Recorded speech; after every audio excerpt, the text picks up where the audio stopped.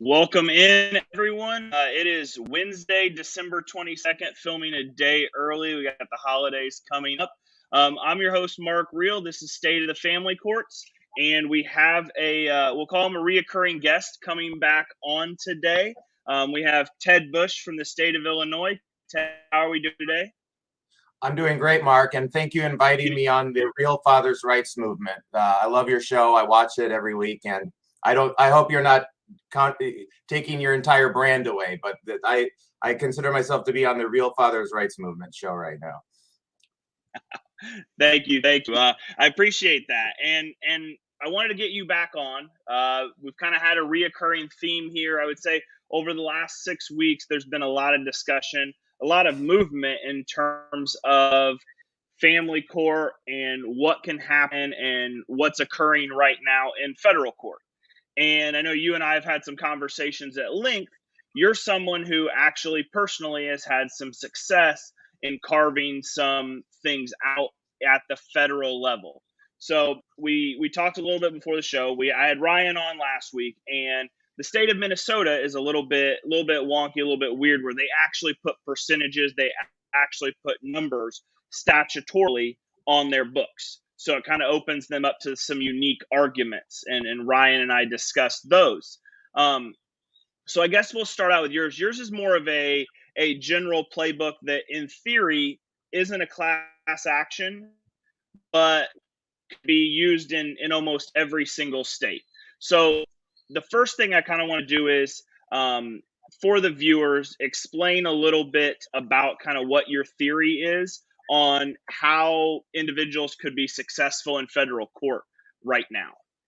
Well, I think that when we're addressing federal court, okay, just for right now, just forget money. Okay, so if people are out there saying I've been wronged and I want to get compensated for what has happened to me, and you deserve compensation, but you're not going to get it from federal court right now, almost certainly in your jurisdiction.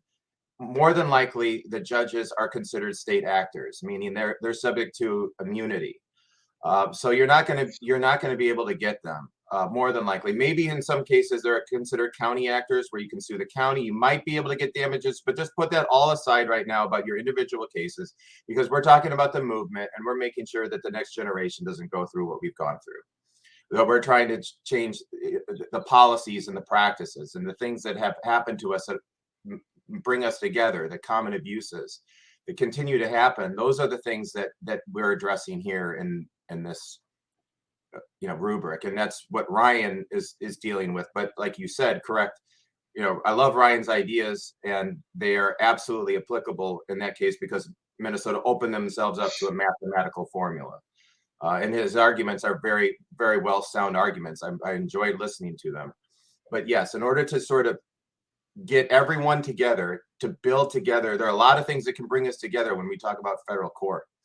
In order for that to happen, that we need to change the discussion a little bit to what exactly we would be challenging as a group. And so what is that, in your opinion? What's at the core?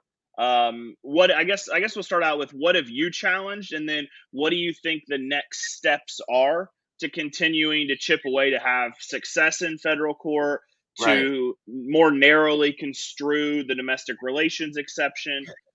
What's that core for our movement in the macro?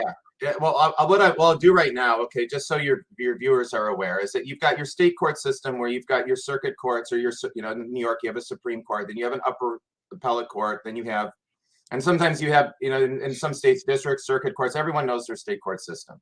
Okay, in the federal court system, we have district courts all over the country, every major city divided into the states, and then we have 13 circuit courts of appeals that cover multi-states. So at Illinois, we've got Illinois, Wisconsin, and Indiana. And in the Ninth Circuit, you've got California, Washington, Oregon, and Arizona, a bunch of lots of states, huge circuit. Okay, so the law is different in each of these 13 circuits. So you're in Florida, someone's law could be different than someone's in California. And it's actually markedly different sometimes. Okay, so the first thing in order to get into federal court is that you have to convince the federal court that they have jurisdiction.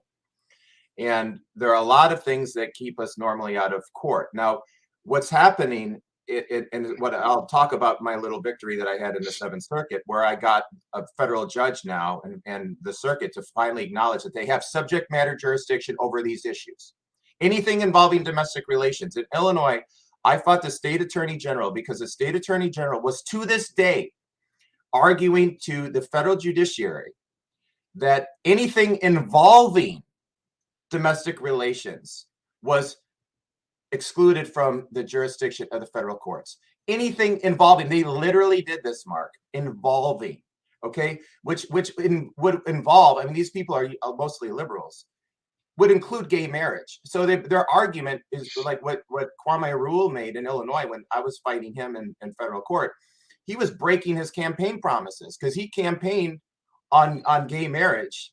And he was then taking the position of the Eagle Forum, which opposed the Obergefell case and recognized rights for, you know, millions of people that if anyone was against, they would be thrown onto the street and tarred and feathered. Okay, that is so settled. You know, those federal rights right there, involving federal rights to, you know, to let's say same-sex marriage. But that is the extreme amount that these states are arguing, and that is not the law. And what happened in my case is that the Seventh Circuit reaffirmed, no, this is very narrow, is that we can hear these claims, constitutional claims, if there's unconstitutional behavior by anybody. We can hear them as long as the plaintiff is not seeking a divorce, a child custody order, an alimony order, or a division of property. As long as you're not doing those core dissolution of marriage and custody issues. If something happens along the way, or there's, you know, your constitutional rights have been violated by anybody, they can hear it. So just quickly, so back to the circuits. Okay, so we got 13 circuits, and what the state of the law is on the circuits is that it's really not formed. That there, like for example, in a few circuits, like the Fifth Circuit, which is Texas. There's an unpublished opinion from years ago where they sort of resolved the same issues. Yeah, we can hear these cases. The abstention doctrines, the Rooker-Feldman doctrines, the domestic relations exceptions, they don't apply. But a lot of them, because what happens is that these cases aren't brought by normal attorneys. They're brought, often they're just pro se, and there's usually a defect in them. So that the law out there are mostly unpublished, unknown cases where they sort of get it, but not quite. There are a few circuits where it's published, like the Ninth Circuit. And Mark and I, we talked about this case, Cook versus Harding from 2016 from the Ninth Circuit, where I think in your jurisdiction, this is resolved as well. In the Seventh Circuit, it's resolved is that they can hear these cases. And I've seen cases in the Sixth Circuit. I've seen, you know, a little bit here and there, but very few have confronted this head on. So it's extremely important that we've gotten, at least recently in the JB versus Woodard case, the ability, at least in these three states that I have, for the federal courts to admit they have subject matter jurisdiction. That is number one. So we can't do anything until we establish that. And let's kind of dive a little bit deeper, I guess, more on the surface level of that. You mentioned Rooker-Feldman, the domestic relations exception. Essentially, what we had nationwide is that courts had been very liberal in the application of it. Anything, and essentially you had, and states are fighting for this, anything involving domestic relations courts, family courts, whatever they're referred to in your state, anything involving those, if it occurred in family court, oh, domestic relations exception. Mm-hmm. Oh, it's been litigated out already, Rooker-Feldman. And what these cases are doing, it's not changing the law at the state level, but it's shaping federal law, which states have to follow, that are going to allow for bigger things to come in the future. This is not an issue at the federal level that right now we're going to be able to attack head on. Going to have to get wins in multiple district courts or multiple circuit courts in order to more narrow these exceptions and to allow us to get cases into court when there have been constitutional violations. I think that's largely accurate, but I think any circuit in this country, including that has no even unpublished opinions on this, that you could survive a motion to dismiss if you have an honest judge, an honest federal judge. I don't think there's anything holding us back, but this is what happens all the time, Mark. And I used to work in Washington, where the law was clear, but the bureaucracy wasn't following it. So you had to file a bill to do it anyway, even though the law is already clear. Like you've seen that before, and that's what's happening now. Yeah. They're just making us go through the motions. So we'll go through the motions. The bottom line is that this is such a conflict of interest, Mark, is that the state attorney, there is nobody looking for justice on these federal issues. Nobody in the state attorney general's office. In Illinois, they just defend the defendants, the state defendants. They just reflexively go into them as if they're the defense attorney, and they're not looking at, wait, what's going on here? Like, can we step in and can we, resolve something like this? They are partisan against you, when in fact they could come in independently and file their own motions and make their own cases and say, no, yeah, we do have a problem. We do need to make some changes here. There's that, at least in Illinois and most, that's your enemy is the state. You mentioned it. The attorney general came in and in a state that is consistently blue, literally came in and took a position that the 2015, I was in law school when Obergefell, the ruling came down. So that was an entire year of con law. Like, they're going in this well settled, pretty much agreed upon by, I would say, 95% of the country, at least at this point, that's what the law is. We're cool with that. They're coming in and making an argument that directly contradicts it just to defend this small point. Oh, what their analysis, it would take us back 50 years. Okay, Stanley versus Illinois obviously came out of Illinois in 1972. It is one of the most famous cases that every single one of your viewers should read. It is an easy case to read. You pull up this case and you read it, and you read how egregious it was that in 1972, 50 years ago, in the state of Illinois, if you were an unmarried father and the mother became incapacitated, you lose custody of your children without a hearing. They go up to adoption without even a hearing. And that went up to the Supreme Court. That involved domestic relations. Well, you want to know what also include domestic relations? Loving versus Virginia, interracial marriage.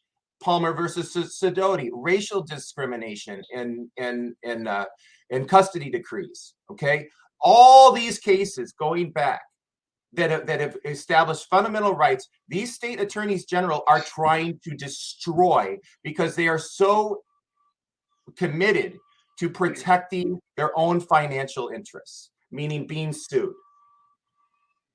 Yeah, and when you bring it up like that, I mean, those are some of the most well-known Supreme Court cases. I mean, the Loving case has its own feature film Right. about it, and it kind of flies in the face. So I think that goes back to I think one of the big movements. I think I want to give a shout out to Casey Sowers, the executive director. I think he's done a phenomenal job of trying to change the narrative. The opposition of this wants to paint is it's the angry dad. It's the deadbeat dad. This is not someone that we need to pay attention to. This is just someone that's acting irrationally. This is someone that's acting emotionally. They're not fit. They're just trying to get out of child support.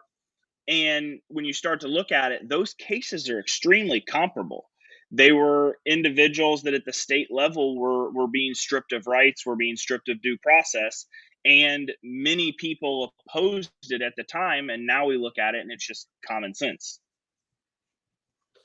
Yeah. So I I've never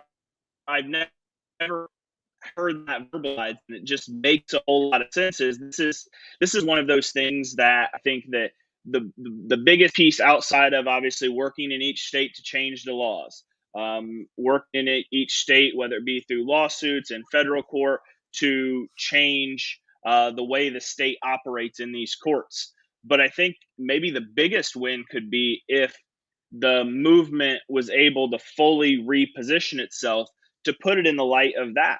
I had a conversation a couple weeks ago with an attorney, Ashley Nicole Russell out of North Carolina, and we talked about, is this an issue? We know criminal courts. Any attorney that we've done CLEs, we've done law school classes where we talk about in criminal court, there's a huge issue with race. The darker your skin, the longer your prison sentence. Well, we don't have the data in family court because the states seal all of it. Yeah. I could almost guarantee you the same exact things happen in family court. And there's some kind of anecdotal studies that show that like black fathers are 3 times as likely to lose all access to their children as their white counterparts. But we don't get that raw data, or this movement or this issue would be completely reframed within society of today. So I guess what's kind of your thoughts on that?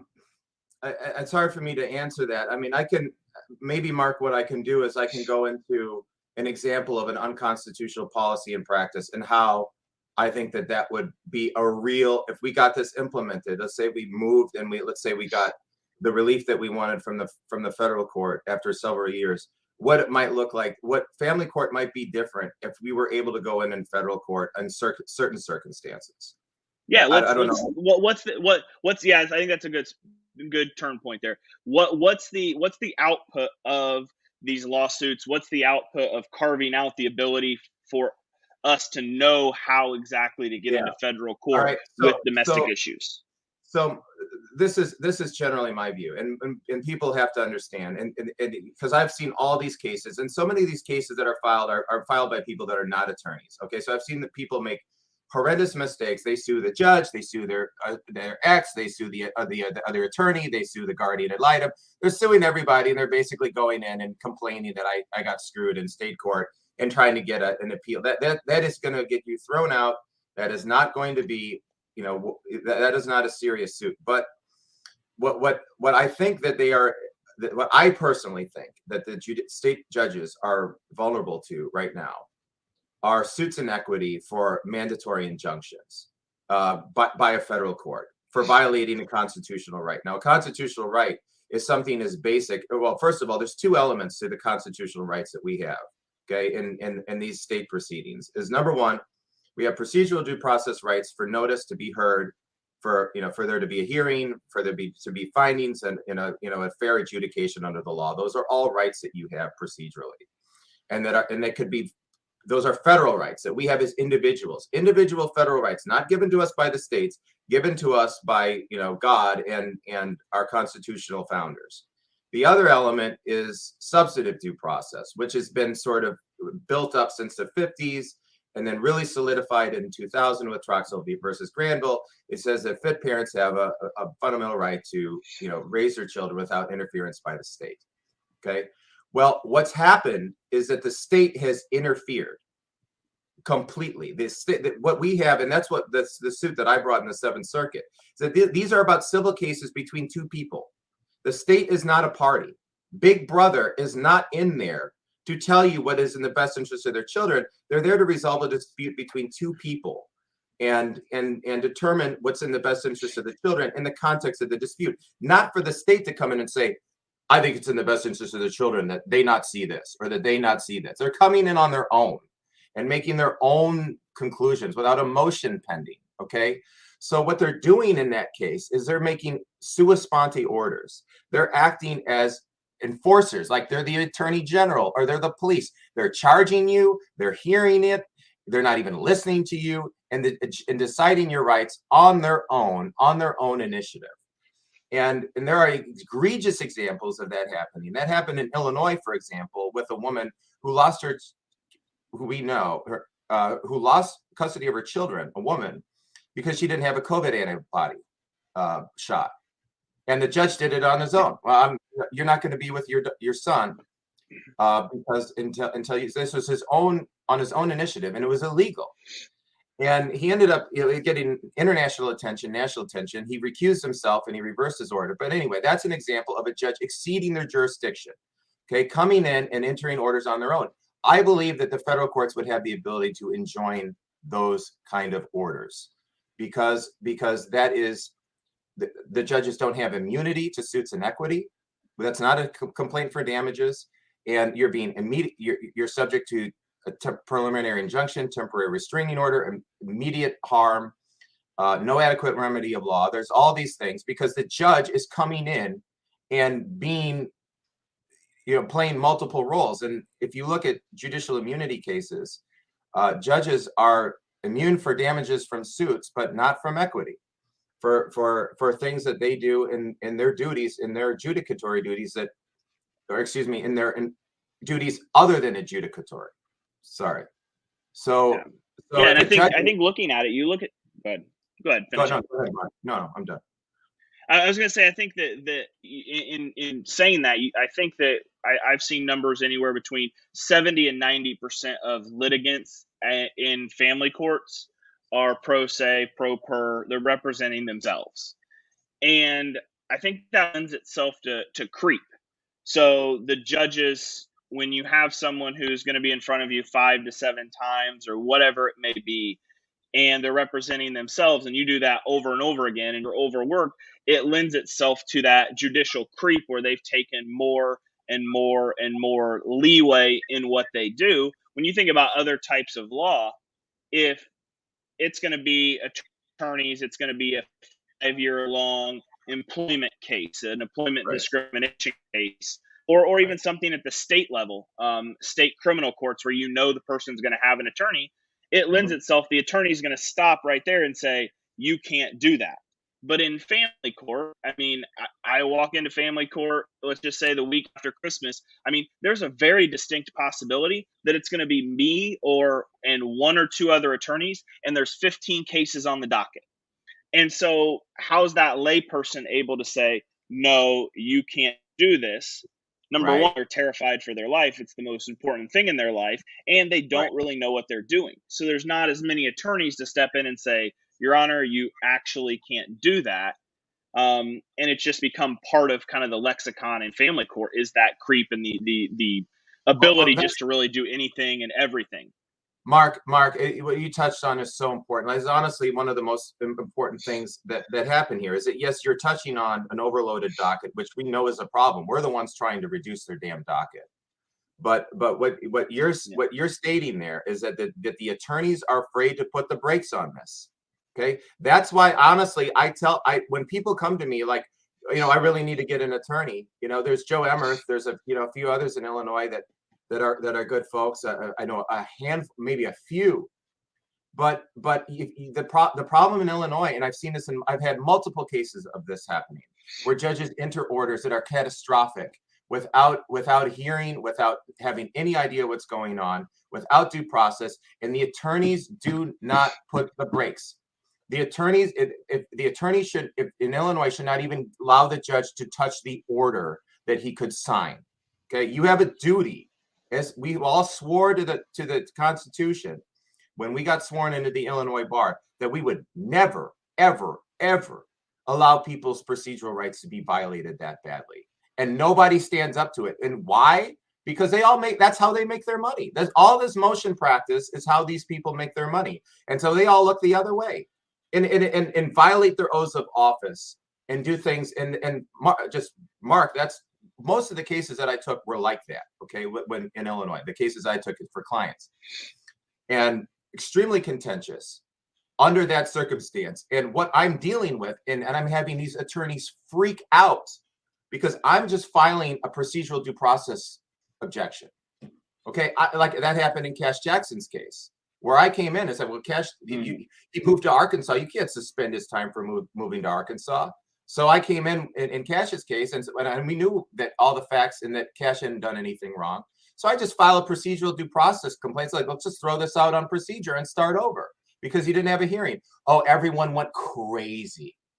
The Judge Janelle Christensen went, Yeah. Everyone lost their mind because here we have this rot and we are covering it up. And all you have to do is just start over, and they won't even do that.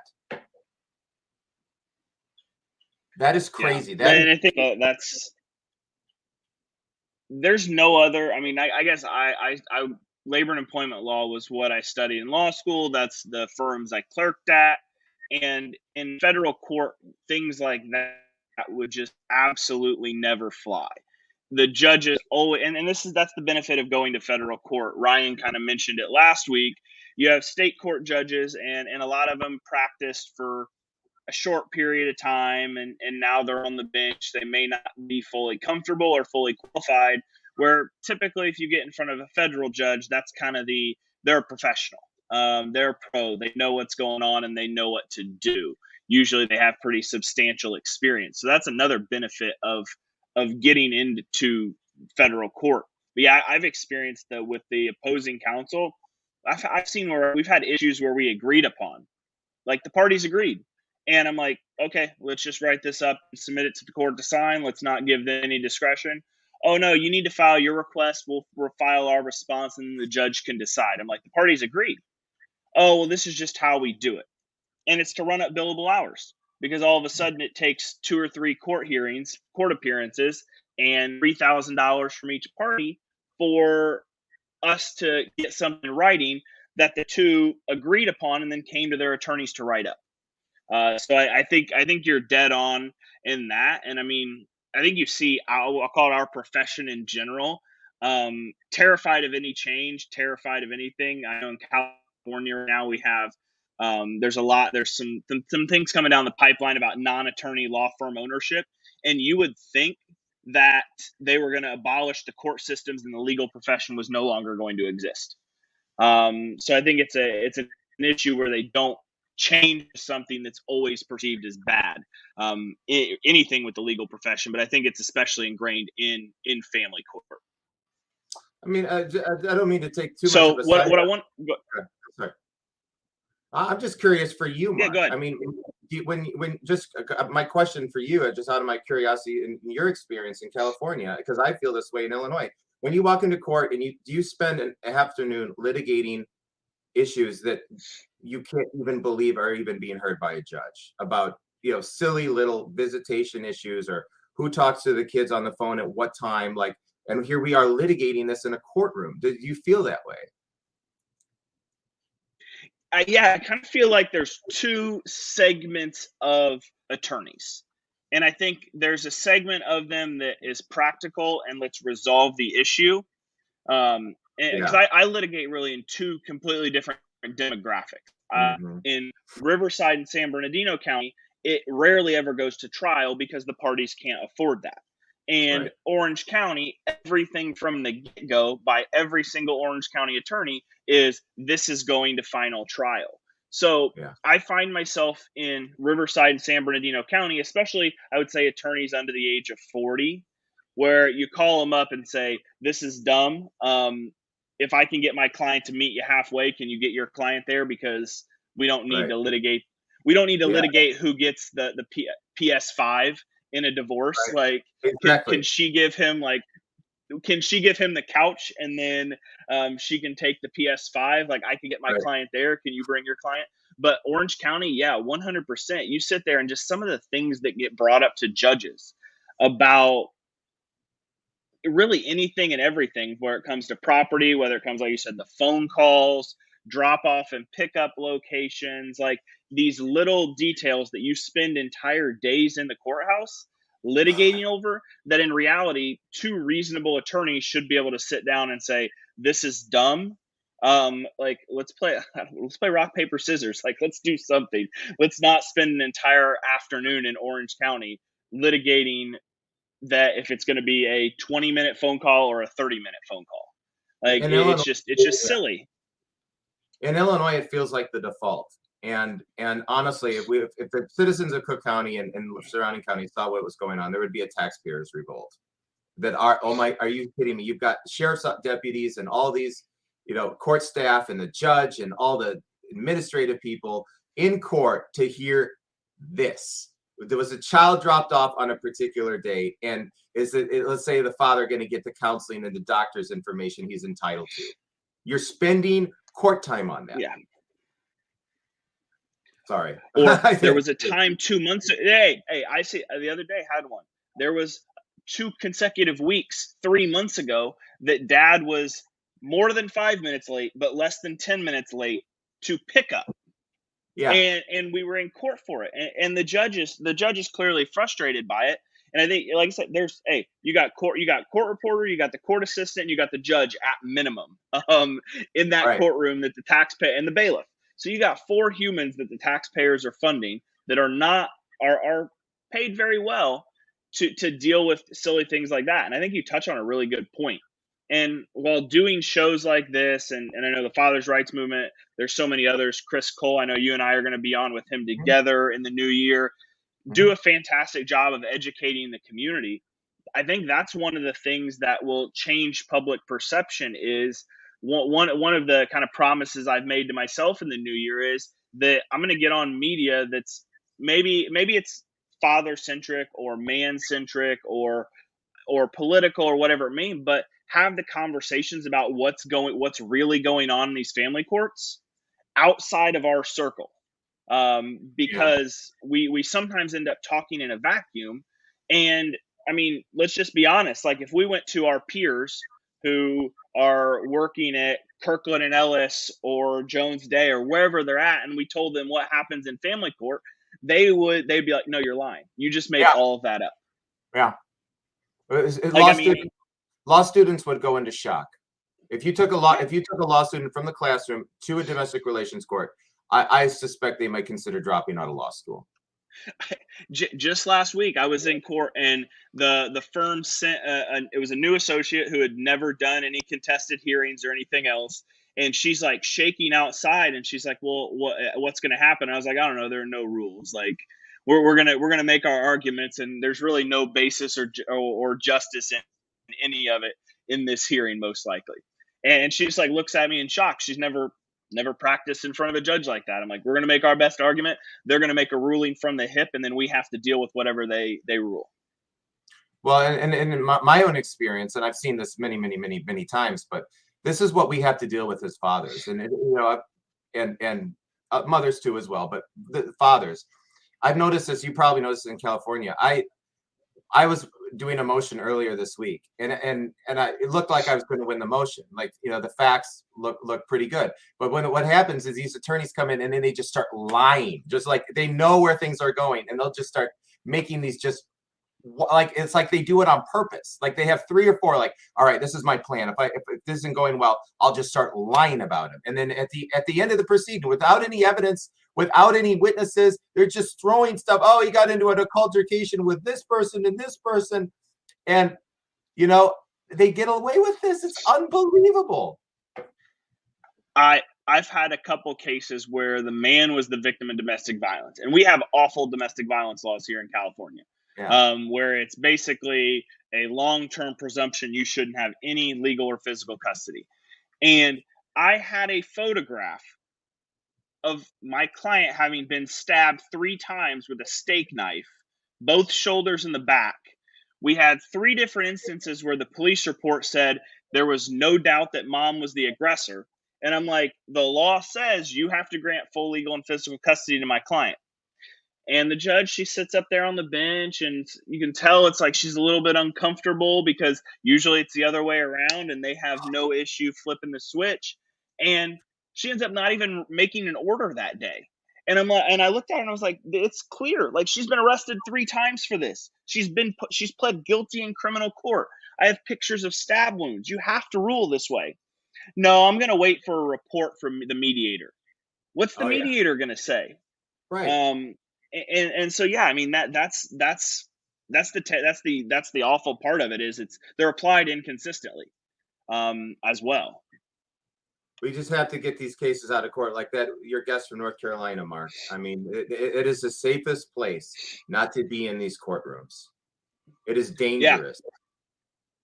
And I mean, here's the thing. I think that, I mean, we're talking specifically about men. Obviously, this happens to women too. I know you have several clients who had dealt with just nasty things and vindictive exes, and the woman was on the receiving end. 13% of women go through this as well. So Yeah. it's majority men, but 13% of the people who experience this stuff are women. So it's not necessarily exclusive, Yeah. but I mean, yeah, I think in most states, like I went back and when Ashley was coming on, California has almost identical laws to North Carolina, and a lot of states do have that collaborative process. And I found that for men, at least, the quicker this process start to finish, the better the outcome it usually is. Usually, if it drags out, like you mentioned, the attorneys just start lying, and it's like you had a conversation in the hallway with her uncle, and then all of a sudden it turned into you accosted her Yeah. uncle, and Yeah. then the next time you got into an altercation with her uncle, and this is a pattern of behavior. So I think in terms of sanity for people who are going to go through divorce or child custody, that collaborative process could save both of you a lot of headache and a lot of money. What happens in Illinois is that these judges and attorneys teach the women usually how not to even communicate. They break down the communication. Oh, you have to use talking parents. You have to. So first of all, they limit the things that you can say and that you can speak to. But in what I've witnessed here is that they give these women every incentive not to cooperate on anything or to even talk. And so they create or they have created a system where it's lovely to talk between the attorneys because that's lots and lots and lots of money. The attorneys can talk amongst them, but that communication gets bogged down. Then you go into court. And the court, it's not a normal communication in a court. It's not normal human interaction. It's all structured and regimented with rules of evidence and all this, Your Honor, please, the court, blah, blah, blah, blah, blah, blah, blah. And it's just a broken system fundamentally, where it is just fundamentally dysfunctional, except for the attorneys stringing this out for years and years and years. Well, I think you like you mentioned, you get into a game of telephone. That's exactly what happens. You get into this game of telephone where attorneys talk to their client, then they go back to the other attorney, and the attorney goes to their client, and then the client comes back to them. And by the time you get back to the middle, there's no actual communication. Like I had a client who opposing counsel and his ex in court were being extremely combative, and he ends up back channeling through his ex mother-in-law or something, and he comes back to me and we agree on all of this. We want to go to mediation on custody, and whatever they recommend we're going to do. And I call up the other attorney and said, hey, here's what I just heard.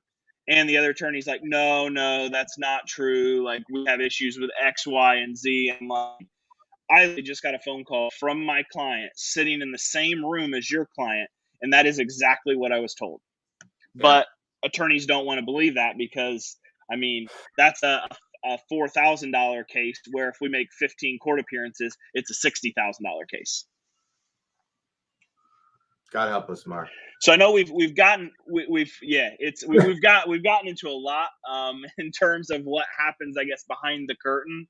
I want to kind of bring it back because prior to the show, you talked about you have a little bit of a working theory on how you think that going into federal court, you don't necessarily think class action is going to be challenging because of what it takes to certify a class, but you believe that there was a method or a way where multiple individuals could go in together. Yeah. When constitutional issues arise. Do you want to kind of talk us through what your working theory is on that? And so I'll give you just a brief history because I've researched all of these on the history of basic class action lawsuits involving unconstitutional policies and practices. Okay. The first one that I'm aware of is a case that everyone should be aware of if you want to research and you want to be a student on this issue. There's a case from the Sixth Circuit in 1980 called Parker versus Turner. And that was a case where a group, I believe, I might be mixing these cases wrong, but I think it was a group of Tennessee fathers that challenged the Tennessee child support system, the child support scheme, basically. They all got together and they filed this, and they got up, and the Sixth Circuit abstained in that case. But there are a lot of things, and it's not really even relevant law now, but that is an example where that got up, and the Sixth Circuit didn't, their case got dismissed, but it was like, if the state courts are proving unwilling to do something about this, then we'll hear it. The problem that happened in that case is that the plaintiffs didn't actually go through the state appellate court process at all, or challenge that, anything that had happened. They just basically went right into federal court. I saw another case in Florida a few years ago, maybe 10 years ago, where there was another class action involving, family law related issues. So they were able to get in. The most recent one that I think is the one that another case that you're viewers should be aware of is a case called Allen versus DeBello from the Third Circuit, which was from 2017. It was brought by an attorney in New Jersey by the name of Paul Clark. And Paul's still in contact with people in the northeast part of the country. But what Paul did is Paul got about 10 people together, all fathers that had gone through horrendous things, similar things, not having hearings on motions, not having their rights just completely violated, just everything, all these problems. They got together and he combined them into a complaint, and it was fine. He was challenging a statute, and he was challenging all these unwritten customs and practices, and there wasn't an issue. They litigated jurisdictional issues, sort of what I did in the Seventh Circuit, and there were a few. They made a mistake that caused them to get dismissed. But they got to they brought their claims to the Third Circuit. It was sufficient pleading in the complaint. So you don't. I don't think you necessarily need a class action. You just need 10 people that have had relatively common experiences. It doesn't have to be the same experiences, but relatively common, where you can legitimately state that I am bringing this on behalf of myself and as well as people similarly situated. And I mean, hey, here's the cool thing about that as we further kind of develop theories like that. 20 years ago, you didn't have Facebook groups with 50, 60,000 people. You didn't have resources. The Fathers' Rights Movement probably in January is going to eclipse 700,000 followers. There, you can find individuals that have experienced similar things. So that I think that's the cool part. And I think that's part of what's moving kind of our movement forward is the ease of access to people with similar stories. Right. And so what I think would have to happen, sorry. So in each district, you would have to find people, and you could have multiple counties. So let's say in Northern District of Illinois, we've got, maybe 6 or 7 counties. We've got Cook and surrounding counties.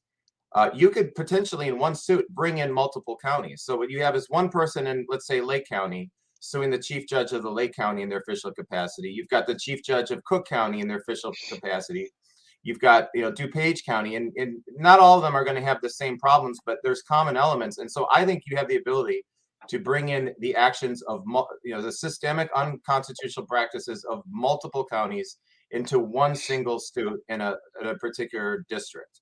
But I don't see how we could have a multi-district class action. I don't think that that's possible at all. And I think the movement needs to walk away from that. Yeah. And I mean, you think about it, it's one of those things where I can think about even outside of, obviously I talk to dads all over California on a daily basis, but you would be surprised, and I'm sure you get some of this too, Ted, the number of, I feel like 4 times a week, someone from Houston, Texas reaches out to me with a similar story, or someone from Chicago or Miami or whatever it may be. And so I think that, I think all of this is a snowball. Once this happens once or twice, it's going to be something that when these type of suits get filed, hey, you cite this law and it may not hold precedent. They may not be required to follow it.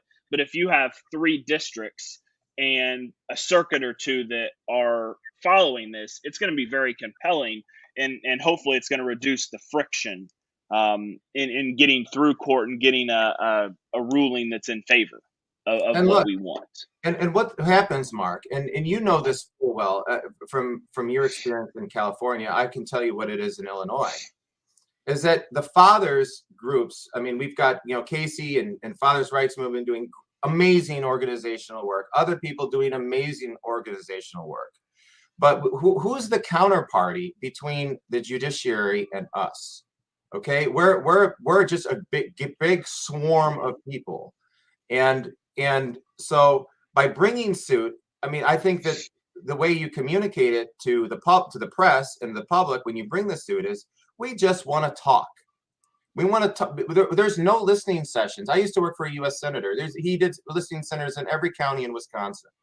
Okay, there's no listening sessions in Cook County amongst the judiciary and the fathers and the public, the people that are actually undergoing this. They're more than happy to talk to the lobbyists with the Illinois State Bar Association. But who's actually talking to us? And so by bringing these suits, I think that that is a tool where, you can, they're compelled, they have to attend court, they're going to have to file a motion to dismiss and try to throw you out. You're going to cause them a headache. But in the meantime, it might give you an opportunity to be very diplomatic and say, why aren't you people talking to us about this? We're talking to you about things that are fundamental to a system of justice that you aren't following, and we're tired of it.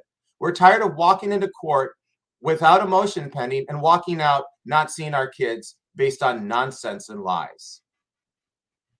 That's not asking for a lot. Yeah. That's very, very, very true. And I think that the diplomatic way of going about it is, it would, number one, if it works, it makes things happen a lot quicker, and it's a lot cheaper. And in theory, if it's a diplomatic solution, you're not going to spend years defending it. It's, once you come to that resolution, it's going to be resolved. Where I think we see it now in the mainstream media. Roe v. Wade, settled law for 50 years, and now it's under attack in terms of what it's going to mean moving forward. So I think that diplomatic piece for anybody, whether you're dealing with a state legislator, it is a listening session, whether you're able to have conversations with someone of influence, coming at it with the proverbial olive branch and being diplomatic about it is probably going to get you further than the fire and brimstone. We're going to vote you out. You're screwed. You're going to be getting hate emails for the next decade. Or we're going to sue you, right? That's the other thing. Or we're going to sue you. But the bottom line is that we are not going to get anywhere in changing this if we cannot credibly sue them. We have to be able to credibly sue them, and we can't sue them in their own system.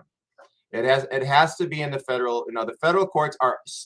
Don't anyone out there think that these federal courts, well, we've got jurisdiction, so we'll take these cases. They're doing everything that they can to keep these cases from being heard in federal court because they don't want it either. They know how much of a can of worms and what this smoking pile of despair and abuse that has happened to so much of this population is boiling over. Okay, I mean, this is the anger of fathers is boiling over, and these people have to know that. And if they're smart, like any politician, they take proactive measures, sit down and talk this out. But if they don't do that, then absolutely we have to sue them. Yeah, well, 100%. Like you said, I think in a big picture capacity, the lawsuit could bring them to the table and bring them to conversations. Because candidly, I've had conversations with some politicians here in California, and I whip out a book that I have some just different materials, different things in, and they're in shock. They had no idea any of this occurred. I know I've been on calls with some legislators all over this country over the last 6 weeks, leading into next year, and they want to know what's it like in courts. And a lot of times they're absolutely shocked. A lot of time in the states that have been successful, in Arkansas, their bill was sponsored by an attorney who stood up to his peers and said, "This ain't what's happening in court. Here's what's really going down." In many of the states, it's one state in particular, not super public yet, so I won't drop names, but the 2 or 3 individuals that are involved in getting this bill out there this year are all fathers who have been through the system. So they understand that what's written and what on its face is fair and equitable is not what happens when you step into that family courthouse. Yeah. Well, so I think educating those people is big. Yeah, and part of this is that we have to brush these people off, because what is happening is that the state is coming in and declaring war on fathers. War. I mean, when you're going into court, dragged in, and your rights are violated, and you're back and forth, and child support, and contempt motions, and alleged incarceration, and driver's license suspension, and all this stuff, where you're going broke just trying to be a father. That is the state declaring war on you. And that is what is happening, and that the state has to be brushed off. We have a statute, 42 U.S.C. 1983, the Civil Rights Act, because and the Supreme Court in prior cases, which I can cite, have stated that the Civil Rights Act, the 42 USC 1983, is to protect when the state itself becomes an instrument in the abuse of power. And that's what's happening. That's what we have federal laws for. The federal courts, nor the states want to confront this. But it has to happen, because this is going to boil over. Like when you say the cases, they don't even have the ability to hear these cases. You get more and more of these cases building up, and so much injustice and so much absolute just pillaging of innocent parents and children by these attorneys, and in this process, ruinous. It is a war, and the state declaring war. Just a guy showing up to court, hey, I just want to be a dad. No, we're going to destroy you instead. That is what's happening. Yeah, 100%. And I know it's out there. I'm actually we're hoping for a February or March release date. In the process of the working title right now of the book I'm working on a few people with is The War on Dad. Yeah. And that's truly what we're seeing right now. Mm-hmm. It's a war. It's primarily a war on dads. Like I said, I don't want to any women who are watching this that have gone through these types of things. Ted and I will both stand on the milk crate and say this happens to men and women. It's indiscriminate. It just so happens to happen to dads at about an 80 to 90% clip compared to the 10-20 it happens to women. But no, that's for me. That's the perfect statement. Truly is a war on dads. And I don't talk. I don't always talk about my own case, but I'll tell you my own personal experience in the last few months is that I'm fighting to see my children with stage 4 pancreatic cancer diagnosis. And I'm sorry, that's we talk. I was talking to a guy yesterday on the phone. He's like, you got to talk about this is sexism. This is sexism. And I said, no, I'm not going to use that term sexism, because sexism and I think in our usage and vocabulary is, let's say, walking past a girl and tapping her butt, or saying, oh, demeaning, oh, hey, little girl, or something like that. That's sexism. Or not paying someone a full wage where a man's being, that is it. But when you're ripping out the fundamental existence of their fundamental rights as a parent and a person, and demeaning them and attacking them and just constantly, that's not sexism. That's bigotry. And I feel strongly about this. Is that when you're talking about the war on fathers, there maybe needs to be a new term, about what this kind of insidious discrimination and bias is. That there is bigotry amongst these people that think, wait a second, this guy's got cancer, he may have months to live, and we're twiddling our fingers whether he should be spending time with his kids. That is bigotry, and we are confronted with that, and we have to be honest about it. Yeah, that's we don't even care if you're alive or dead. I mean, that is how low the war on fathers has gotten. Yeah, that is. I don't think it could be put any better. That's what we're dealing with. That's what we're fighting against. It's been an uphill battle, but I think that we're getting close to. We've obviously had some breakthroughs. I think we're getting close to even more. But I think your monologue there is a great place for us to kind of wrap up today. Ted, I want to thank you for coming on again. It's always a pleasure. And I know you mentioned your medical stuff. I know you got some big stuff coming up. So you're definitely in my thoughts and prayers. And I know you have the support of this community behind you, because we absolutely do need you.